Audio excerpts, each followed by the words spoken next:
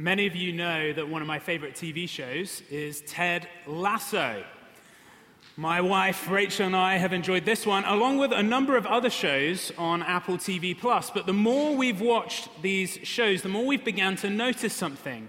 How often the characters are using Apple products. The use of iPhones, iPads, MacBooks, AirPods seems somewhat excessive at times. And I'm not the only one. A Wall Street Journal reporter recently found out that in one episode of Ted Lasso, which was 29 minutes long, there were 36 shots of Apple products. That's more than one every minute. And perhaps, more interestingly, Apple never puts its products in the hands of people that we might term bad guys, like Joe in Mythic Quest, who uses an unbranded laptop when everyone else is using MacBooks. Or Bradley's estranged father in The Morning Show, who has a generic flip phone when everyone else has iPhones. Now, I'm sure you see what's going on here. There's some subliminal messaging that's coming across to us. Bad people use the other guys, good people use Apple, and you're a good person, so you should use Apple. Now, this isn't something new. This is the water we swim in every single day. It's estimated that the average person in the US is exposed to between 6,000 and 10,000 adverts every single day. And what's behind this? Well, as Dave Ramsey says, marketers are trying to get you to buy stuff you don't need with money you don't have to impress people you don't like. And at the heart of it all is something we call coveting. Coveting is desiring to possess something that isn't ours. And incidentally, coveting is one of the 10 commandments. You shall not covet, Exodus says, your neighbor's house, wife, servant, ox, donkey, phone, car, clothes, jewelry, or golf clubs. Actually, those last few aren't in there, but the words anything that belongs to your neighbor are. But how bad is it really?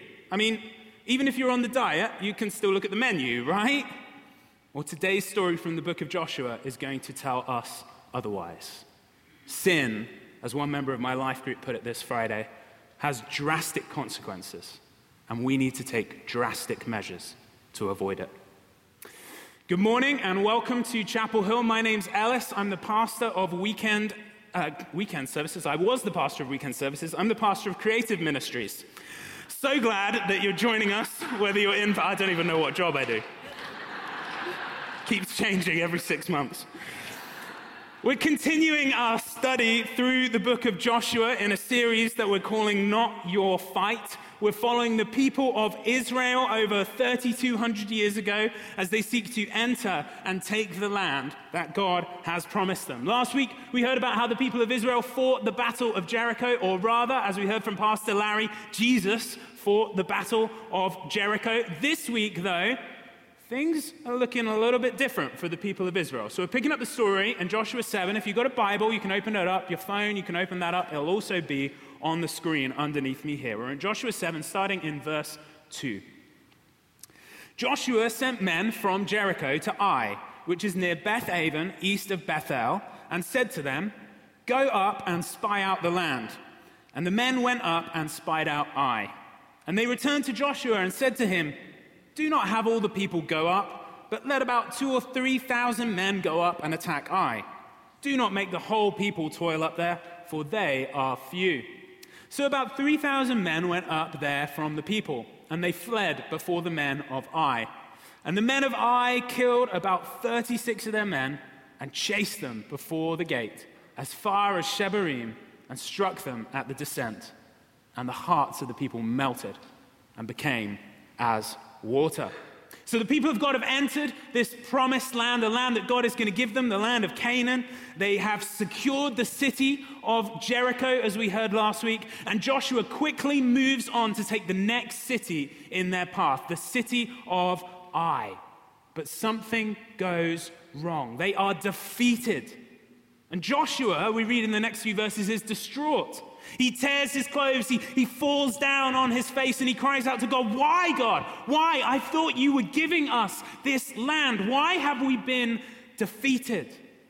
Now, we might be tempted to think, based on the verses we just read, that the reason they were defeated was because of overconfidence. They didn't send enough men into the battle. But actually, that's not the reason that they were defeated, as we find out when we keep reading. Drop down to verse 10. The Lord said to Joshua, "Get up. Why have you fallen on your face? Israel has sinned. They have transgressed my covenant that I commanded them.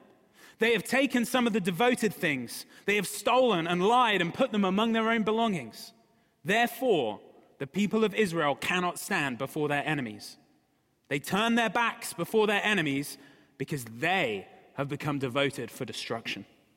I will be with you no more unless you destroy the devoted things from among you." The Lord reveals to Joshua the real reason why the people of Israel were defeated. They had stolen, they had lied, and they'd taken some of the devoted things. You see, when Israel fought against Jericho, the Lord commanded them not to take any plunder for themselves from the battle. They were instead to devote to destruction all that was in the city. However, this didn't happen. Israel took some of those devoted things for themselves. And as a result, the Lord said, Israel is now devoted for destruction. The Lord allowed them to reap the consequences of their disobedience. Now, one of the hardest things in parenting is disciplining your kids. Am I right, parents? Figuring out how to discipline your kids is one of the most difficult things that we encounter. I don't know if you remember me telling you, but in the early days of the pandemic, we were hosting a Zoom life group.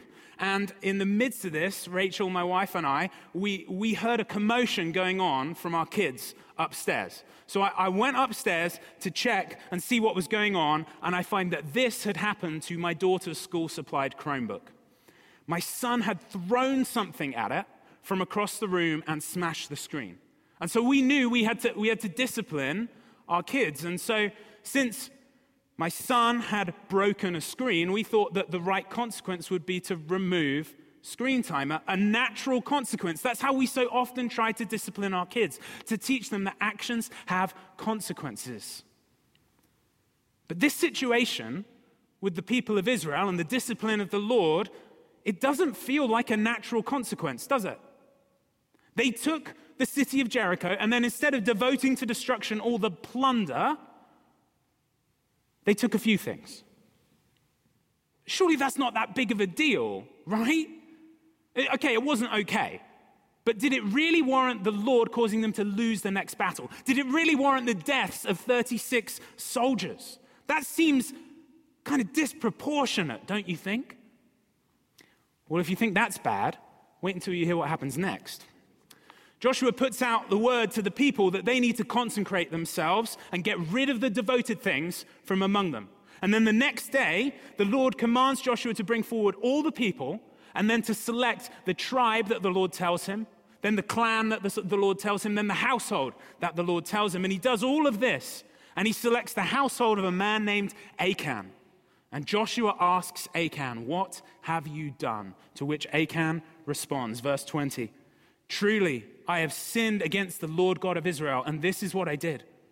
When I saw among the spoil a beautiful cloak from Shinar, and 200 shekels of silver, and a bar of gold weighing 50 shekels, then I coveted them and took them. And see, they are hidden in the earth inside my tent with the silver underneath." So some messages were sent to corroborate Achan's confession. They find the coat, the silver, the gold. They bring them back to Joshua. And now I don't know what you're expecting to happen at this point, but this may shock you. Verse 24. "And Joshua and all Israel with him took Achan, the son of Zerah, and the silver and the cloak and the bar of gold, and his sons and daughters, and his oxen and donkeys and sheep, and his tent and all that he had, and they brought them up to the valley of Achor. And Joshua said, 'Why did you bring trouble on us? The Lord brings trouble on you today.' And all Israel stoned him with stones. They burned them with fire and stoned them with stones. And they raised over him a great heap of stones that remains to this day. Then the Lord turned from his burning anger." Therefore, to this day, the name of that place is called the Valley of Achor, which means trouble. This, yes, even this is the word of the Lord. Thanks be to God. Well, like I said, shocking, right? Achan coveted, and he took a coat, a few silver things, and a bar of gold. He hid them in his tent, and he only came clean when there was no other option. And as a result, his whole household and all his livestock and possessions were stoned and burnt. It just feels so disproportionate, right? Surely there could have been another way. What about his sons and daughters? Why were they included? How is this just? This week, a friend of mine sent me a photo of his neighbor's deck. As you can see, it has suffered a tremendous amount of water damage. And normally in front of that beam, there would be a piece of siding or cladding that would cover over what you see right now. And with that siding on, you would believe there's nothing wrong with the deck. And yet inside, it's absolutely rotten. I think this is a picture of the effect of sin on our lives. Even little sins are like the little drops of water that plagued that deck. The rot in that deck didn't happen overnight, but over a period of many, many years. And our lives are the same. If we continue to let sin drip, drip, drip into our lives, we will rot from the inside out. But it's just a white lie, you might say. It doesn't hurt anyone, you might say. It's just a little thing, you might respond. And yet, it was all those little sins put together that nailed our Savior to the cross.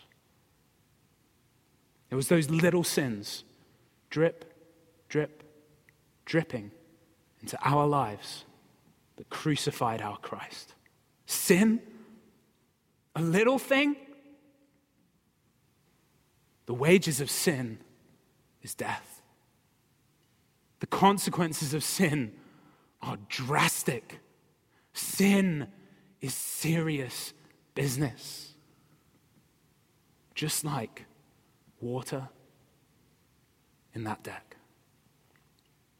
You know, in Joshua chapter 7, it was Achan's sin that caused Israel to be defeated at Ai. It was his sin that caused his whole family to die. And I think that we think it's unjust because we don't have a correct view of sin. We think of sin as a little thing. But sin is serious business.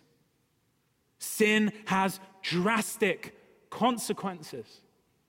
And not only is sin serious business for each one of us, sin is also serious business for all of us put together. This passage shows us that not only the individual consequences of sin are drastic, but the corporate consequences of sin are also drastic. What do I mean by that? Well, as I mentioned earlier, my wife and I have been enjoying watching Apple TV+, and one show, other than Ted Lasso, that we've enjoyed is The Morning Show. Season 1 follows the story of a lead anchor for a major network's morning news show who has been fired for sexual misconduct. Now, what's gradually revealed over the course of the first season is the depths to which people within the whole organization were complicit in allowing such misconduct to take place. It does an incredible job of showing how what may appear from the outside to be only one person's sin can also be the sin of countless other individuals. Now, the same, I believe, is true for any collective group of people, a family, a business, a church, a nation, anywhere where there are people connected together in some way. Sin is serious business, not just for us individually, but for us corporately, all together. That's why Israel lost the battle at Ai, when only one person had sinned. God held Israel corporately responsible for the presence of sin in their midst. And that's why Achan's household were a part of the punishment. They were complicit in his sin. They knew what he had done, but they didn't come forward. Sin is serious business, not just for us individually, but also for us corporately. And that's the bad news. But it's also good news. If one man's sin, Achan's sin, can bring condemnation on a whole nation, that means the opposite is also true. And that's what we see in this story. When Achan received punishment for his sin, it says the Lord relented from his anger. One man's punishment brought about deliverance for the whole nation. And in the next chapter, they go on to take the city of Ai, to be victorious in that same battle that they had just lost. And just as one man receiving the due penalty for sin can set a whole nation free all those years ago, so for us, one man receiving the penalty for our sin sets us all free. The 1,200 years after Achan was killed, another man was killed. Yet while Achan was guilty, this man was innocent. In fact, this man was the only innocent man who ever lived, Jesus. Jesus, who was God in the flesh, took upon himself the due penalty for our sin, death. One man died that many might be saved. Jesus died the death that we all deserve to die, so that we all could get to live the life that he alone deserved to live. He exchanged places with us. He was our substitute. It was our sin that put him there on that cross, and he gladly bore it, knowing that by his punishment, we would find peace with God. The penalty for our sin has been dealt with once and for all at the cross of Jesus Christ. Sin is serious business, but the business deal is done. Jesus has paid the price for our sin, and instead we get his life. Amen? And if that is the case, if it was our sin that put Jesus on the cross, if sin has such drastic consequences as to cause the death of our Savior, then we must take drastic measures to avoid it. We should run a mile from sin when we see it. If the Holy Spirit this morning is bringing to light something in your life that you know you need to confess of, you need to repent, to turn away from, and you need to receive that forgiveness of Jesus for, then I want to invite you to do that here today. Don't leave this place before you've brought that before the Lord and received his forgiveness for that. We're going to do that in a moment. Make space to do that, to confess, and then receive the Lord's pardon. But before we do that, I want us to consider if we need to repent of the same sin as Achan, the sin of coveting. I might dare say that coveting is the most ubiquitous sin in our culture. I think it's the most widespread sin in our culture.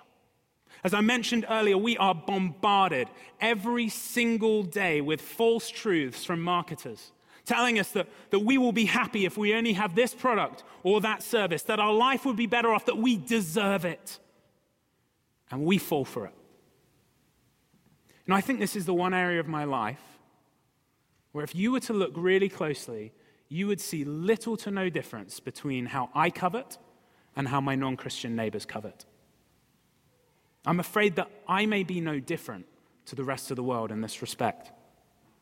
That this part of my life does not represent the call to follow Jesus, but rather represents the call of the Western world. I don't think I'm alone in this. I don't want that to be the case. I want to live a distinctive life. I want to be salt and light in this world. This is sin. This is the sin of Achan. This is the sin that put our Savior on the cross. And yet I keep going back to it.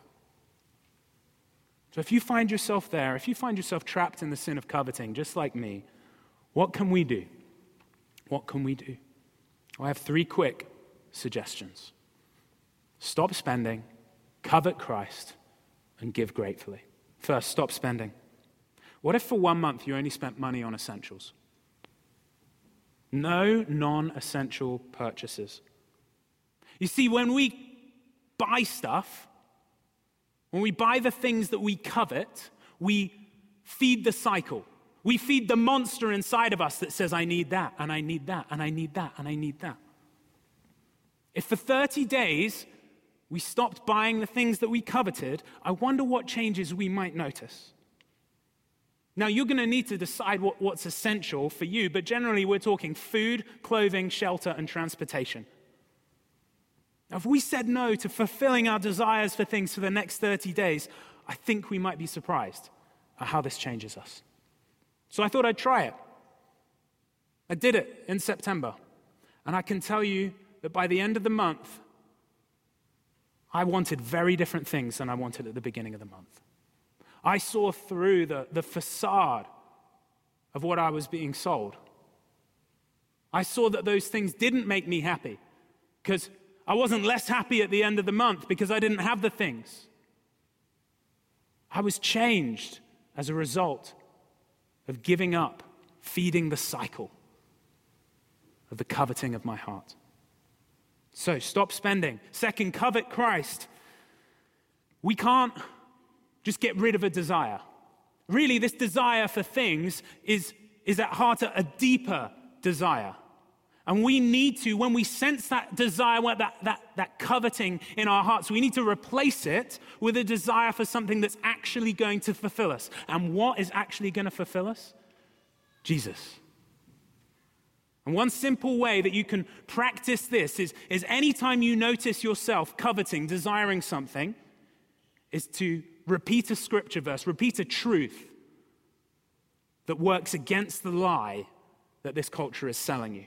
A great scripture verse that you could memorize, you could use, maybe write this down, Philippians 4, verse 19. Philippians 4, verse 19, it says, "And my God will meet all your needs according to the riches of his glory in Christ Jesus." Here's how you can use it. When you sense your heart being pulled towards something, say to yourself, God will meet all my needs in Jesus. God will meet all my needs in Jesus. God will meet all my needs in Jesus. Replace that desire. We can't just get rid of a desire. It's there because it's something deeper within us. We need to tap into that deeper desire and find its fulfillment in Christ. So first, stop spending. Second, covet Christ. And third, give gratefully. Now, if you really stop spending, you're going to have some excess money. I was so surprised about how much money we saved in the month of September by only spending on essentials. And so what are you going to do with excess money? Well, I'd encourage you to give at least some portion of it away.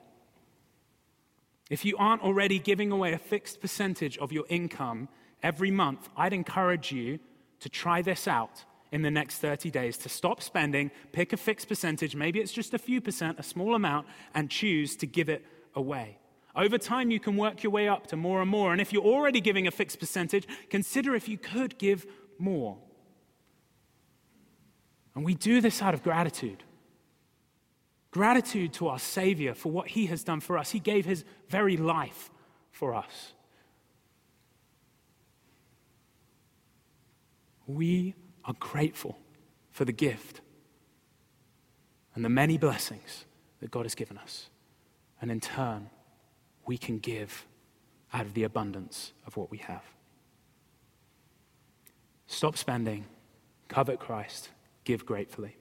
If you find yourself stuck in patterns of coveting like I do, try these 3 steps. Just try it for 30 days. See what happens. Imagine what might be different in your life, your family's life. I can tell you more about how it's changed us. What might be different in our church, in our community, if we were not held captive by the covetousness of our hearts, but we were set free to find our desires fulfilled in and through Jesus. Sin has drastic consequences. We need to take drastic measures to avoid it. That's the message of Joshua 7. Sin is serious business. It was serious business 3,200 years ago, and it's serious business today. It was our sin that put our Savior on the cross. But because of that, we have been set free from the penalty of sin. And because it cost Jesus so much, we must flee from the very sight of sin. So we're going to take some time to confess, to repent, and to receive that forgiveness that is ours in and through Christ Jesus. Would you pray with me?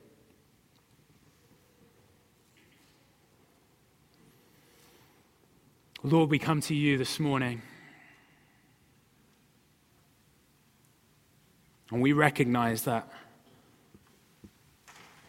you are the sinless one. You are holy, holy, holy. And that in you, sin cannot stand. Sin is consumed in your presence because of how pure and holy you are. And in light of that, we come to you in your presence this morning, Lord, and we confess our sins to you, knowing that you have paid the price for them already, that there is no shame, there is no guilt, and that this morning all we have to receive is that forgiveness that is ours in Christ Jesus. And so we come to you and we confess, Lord, that we have sinned in thought, in word, in deed, in what we have done, and in what we have failed to do. Let's take a moment right now to make that personal. Holy Spirit, would you come and would you convict us of those areas that we need to repent, to turn away. Convict us of the sin in our lives. There's a moment for you to confess to the Lord.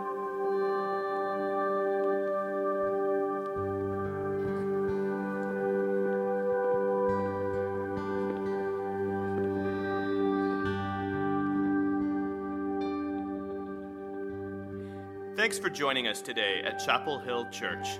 If you'd like to visit us in person, we're located at 7700 Scansey Avenue, Gig Harbor, Washington, 98335.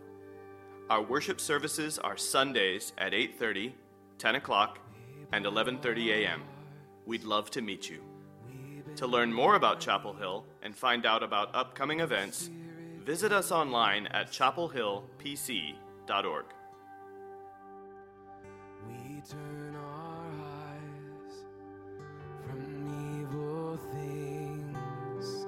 Oh Lord, we cast down our idols. So give us clean hands and give us pure hearts. Let us not lift our souls to another. And give us clean hands and give us pure hearts. Let us not lift our souls